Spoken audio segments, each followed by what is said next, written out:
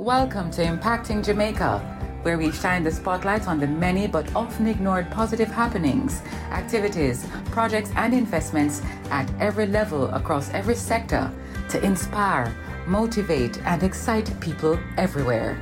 Impacting Jamaica is powered by the Philip and Christine Gore Family Foundation, the Jamaica Public Service Company, Manpower and Maintenance Services Limited, Red Stripe, Kyramed and Proven Investments Limited. I am Luke Douglas and welcome to the Impacting Jamaica podcast. Today's guest is Ruthlyn Johnson from the JPS. Ruthlyn, please introduce yourself with your title. All right, thank you so much for having me, Luke. My title, I'm Ruthlyn Johnson and I'm a Customer Service Area Manager for Area East, which means I'm responsible for customer service for Kingston, St. Andrew and St. Thomas. That's a big portfolio because Kingston and St. Andrew is a big chunk of Jamaica. No disrespect to the rest of Jamaica. It is. We actually have the majority of the customers, meaning you'll find a lot of the customers in Kingston and a lot of the customers in St. Andrew. Really, we have a big chunk of the island. Right. So, Ruthlyn, the issue of your JPS bill, that is something that troubles many persons. The bill is it a mystery? Is it something that's difficult to understand? But certainly it has to be paid. So tell me a little bit more about the JPS bill and how it is configured. So first thing, we definitely love when you pay your JPS bill. That's very, very important. But I'd really love for my customers to have a better understanding of their JPS bill. My personal position is that we're in a relationship with our customers. When you open an account with JPS, once you start doing business with us, you are in a relationship. And that's why it is so important for me that you get to understand your JPS bill, because your JPS bill is not just a document that causes angst, anxiety and pain and shock, as some people seem to think of it. Mm-hmm. It is really a document that explains to you why you have to pay the balance that you have on it, and it tells you all kinds of things. It gives you all kinds of information that tells you about your usage, how many days you're being billed for, whether you have a balance being brought forward. It gives you a lot of information, and so today I want to break it down for you, my customers, so that you have a better understanding, so that the relationship that you have with JPS will be one that's favorable, one that you enjoy, because we do give you convenience. And lots of interesting things come out of the fact that you are able to utilize your stove, your refrigerator, your TV, your cell phone from the power that you get from your electricity that we supply you with. Okay, so let's go with the breaking down of this bill. First thing you need to understand when it comes to your JPS bill and the electricity that you use, there are many factors that make up your bill. Some of them are within your control, some of them are without your control. You don't have any control over some of them. I'm going to start first with the ones that you can control. The first thing you can control about your electricity bill is how much electricity you use. Okay. You have the power to decide how much electricity you use. It's all in your hands. You have the power to do that one. The next thing that is in your power is to decide what type of appliances you want to purchase. Right. What is the wattage of the electricity appliances that you purchase? Because different appliances have different wattage. You can purchase, for example, a refrigerator, and one refrigerator has very high wattage, which means it's going to consume a lot, and another refrigerator has lower wattage, which means it's going to consume less than the one with higher wattage. Yes. So you decide what you want to purchase. So those are two of the main things that you have control over. Outside of that, now, there are some other factors that neither JPS nor you, the customer, would have control over. And those are factors, for example, the fuel cost. The fuel cost is something that neither of us have control over, because fuel is really something that we purchase on the world market, right? And the prices on the world market determine what the price is going to be on your bill. The IPP is another thing. That's the Independent Power Producer charge that is on your light bill. You see it, IPP charges.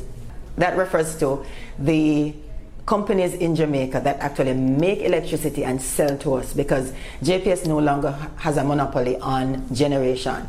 We have other persons, other companies that make electricity and sell to the grid. And those are, for example, the Jamaica Energy Partners, JEP, the Jamaica Private Power Company, JPPC, and we have a number of solar farms. We have a wind farm in Jamaica as well. They sell to the grid. Now, the cost that that comes with that association, how much we pay them for the electricity that they sell to us, that is something that is negotiated, and we really don't have much control over that as well. So there we have it a while ago. We have the fuel and IPP cost, and we have the fuel, we have the IPP, and then you have the foreign exchange component. Everybody knows that there's always this little thing going on between the Jamaica dollar and the US dollar. And once the US dollar increases, takes over a little bit, then it means that there's an impact on your bill, because most of the things that make up the JPS bill, most of the things that make up the production of electricity, they're purchased with US dollars. So there's going to be an impact on your bill from the foreign exchange component as well. And then you have the government charges, that's the GCT. But of course, when you think about it, it really only applies to usage that exceeds 150 kilowatts. If you use less than that, you don't pay GCT. So there again, you have a little control. You want to make sure that you keep your light bill down below, or your usage below 150 kilowatts, so that you don't have to pay GCT. Right, but those are the factors really. Or at least as close to 150 or as close to 150 as possible. Yes. Even though recently the government is giving, a little discount for customers who remain below 201. So if you use up to 200 kilowatts right now, you get a 20% discount on your bill. Yes. Little sweeteners in the pot right there. But those are really the factors that impact your bill. The fuel and IPP, the foreign exchange component, the amount you use, and the types of appliances that you actually use. And some of them are within your control, some of them are not in your control. So it's really that you need to think carefully about how you manage your usage. So Ruthlyn, what percentage of your customers use, let's say, below 200 kilowatt hours per month?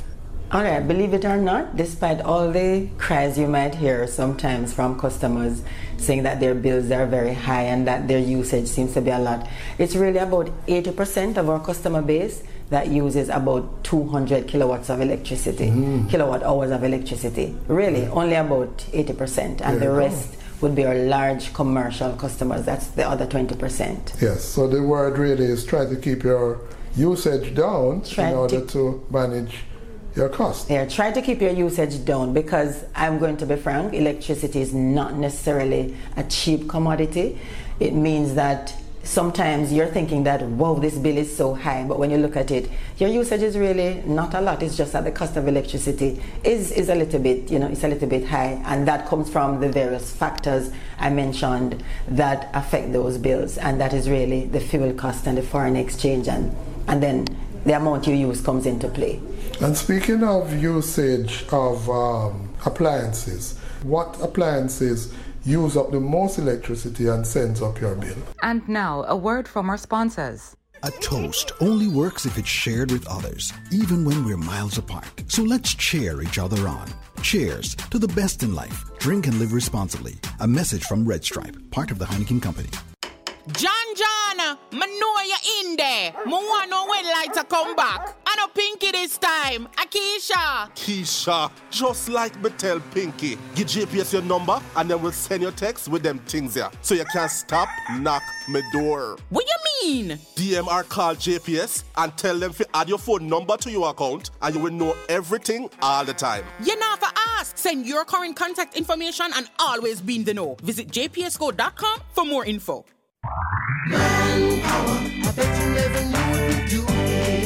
Searching for a one-stop solution to all your facilities maintenance needs? Visit Manpower Maintenance Services Sales and Distribution Center. We stock a wide range of COVID-19 washroom cleaning and other supplies, gardening tools, chemicals, and more. Our experts are always ready to give you the best advice.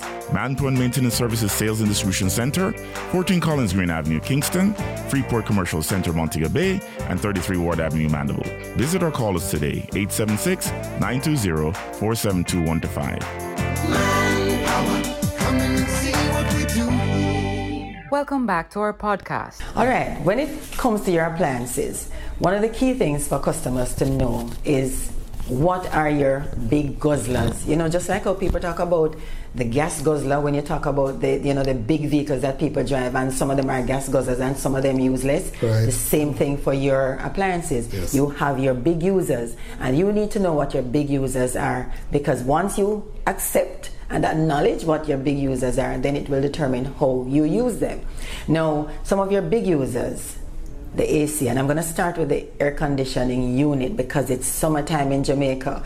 Maybe not so well. To be honest, I hear that there are very high temperatures right now going across UK Europe, yes, and UK Europe, and France, right? yes. Right. So maybe those persons may also be utilizing their AC units as well. But you will understand the relationship. In Jamaica, we're having summertime, and it means that the temperatures have gone up a little bit more than they normally are. So persons are tempted to utilize their AC units. Now that is one of your big users. Yes. How you manage the usage of that particular appliance, you want to make sure that you don't just have it running freely, because if you do that, it's going to show on your light bill, and I don't want people to be screaming when they get their bills. What you need to do is to utilize your AC unit in a very interesting way. For example, if you get home in the afternoon and the house is very hot, you want to first open up your windows, let out the hot air out of that room or out of your house, and then you turn on your AC unit. Let that cool down the place for maybe 2 hours or maybe 3 hours, and then remember that the windows and everything should be closed when you turn on the AC, because you don't want to let out the cool air. Right. Then, so because everything is now closed, you would have that cool air in the space. Then you turn off the AC and you turn on the fan and let the fan start circulating that cool air for you. And then you do that. And if it should be that it gets warm again, you probably can repeat the process. But the thing is, don't have your AC unit just running unlimited hours, because Right. it's going to impact your bill. Another thing that you want to do with your AC unit is, if you really have not been using that AC unit for, say, from January to May, and you're going to turn it on in June, July, August, during the hotter months, you want to make sure that you service it, because servicing the appliance also means it performs optimally. It gives you the best performance, and it also does not burn more than it should. So you want to service it and make sure that you keep it functioning properly. So we'll move from the AC to the refrigerator. It's summertime again. Things are warm. The children are at home. People are opening that refrigerator constantly. It means that the refrigerator is going to be pulling more power than it normally does, because once you have hot air going into the chamber, it's going to cause the refrigerator to pull more power than it normally does. So what you want to do with that refrigerator to cut down on how much it actually costs you, you want to get an igloo, a large igloo. You put that igloo, you pack it with ice, you pack it with the juices for the children. So when they want that cool drink, or when they want water, to hydrate themselves, they can open the igloo and they get what they want from the igloo, not going into the refrigerator constantly. You also want to do things like make sure that your refrigerator is not close to your stove. Oh. Yes, because the warm air or the hot air coming from the stove is going to cause that refrigerator to work harder. You also want to move it from right in front of the window where the sun shines on it. You also want to pull your refrigerator about 6 inches away from the wall to allow air to circulate around the refrigerator. Those are just a little tricks that you can do to actually make it operate efficiently for you. You also don't put warm food into your refrigerator. Indeed. You let the food cool down first before you put it in that refrigerator. Yes. Those are some of the tricks for the refrigerator as well. Another of the big guzzlers. And I'm going to mention one that I hope people are not using because of how hot it is, the water heater. It's a big user, it's a guzzler. If you are going to use your water heater, for those persons who tell me no matter what time of the year, Ruth Lynn, I have to use warm water to bathe. For those persons, please turn on that water heater no more than 30 minutes. 30 minutes before you are going to use it, turn it off. You will get warm water to keep that you can bathe in your nice warm water. So you're going to make sure that you really utilize it in a very efficient way. Turn it on, 30 minutes, turn it off, and that's it. That's your water heater, because they do burn quite a bit of electricity. Your electric stove also, it's a midway guzzler. It can burn a lot if you use it a lot. So what you want to do with your electric stove, if you own one, is to make sure that when you're cooking, you do everything one time. Don't do one thing now and then you do another thing later. You also want to make sure that there's something that should go in the oven, you do it at the same time. So the oven is running while the stove is also running, because you don't want to go and bake a cake later because you're going to be burning more electricity. You also want to utilize the size of the burners. There's a reason why you see burners on that stove at different sizes. Don't put a small pot on the big burner, because the big burner is burning more power than the small one. So match the size of the burners with the size of the pots that you're using. Yes. And you can also turn off those burners 5 or 10 minutes before you finish cooking, because trust me, the heat that is there can actually continue to cook whatever is in that pot, and the stove is off, and you're actually saving and conserving. The other guzzler that you might find in your house, if you do have one, is a dryer. I hope nobody's using their dryer now. That burns a lot. If you want to use your dryer because you like soft fluffy pillows, soft fluffy sheets or towels, then you really want to make sure that you use that for very, very short periods, and then that's it. Your washing machine, make sure that you put a lot of load in. Don't just use it 3 times for the week. You wait until the end of the week and then you put quite a big load in, and then you wash, and then you are done. You want to make sure that you use them efficiently. That's the key thing, because you may have appliances that are big guzzlers of electricity, but it's the time frame, the duration that you spend using them. And there are times when you need to wonder, do I need to use this appliance? For example, do I need to use the dryer when I have the sunshine? Do I need to use the fan when I can open the window and let in some breeze, if you live near to the sea or in a breezy area? So duration is also important. Then you also want to think of, should I purchase this size appliance? Do I need to purchase a double door refrigerator that makes ice? Really? Do you really need that one? It's up to you to decide. So duration, size, wattage, and the amount of time that you use it, and how efficiently you utilize them in terms of maintaining them and servicing them. Those are key things.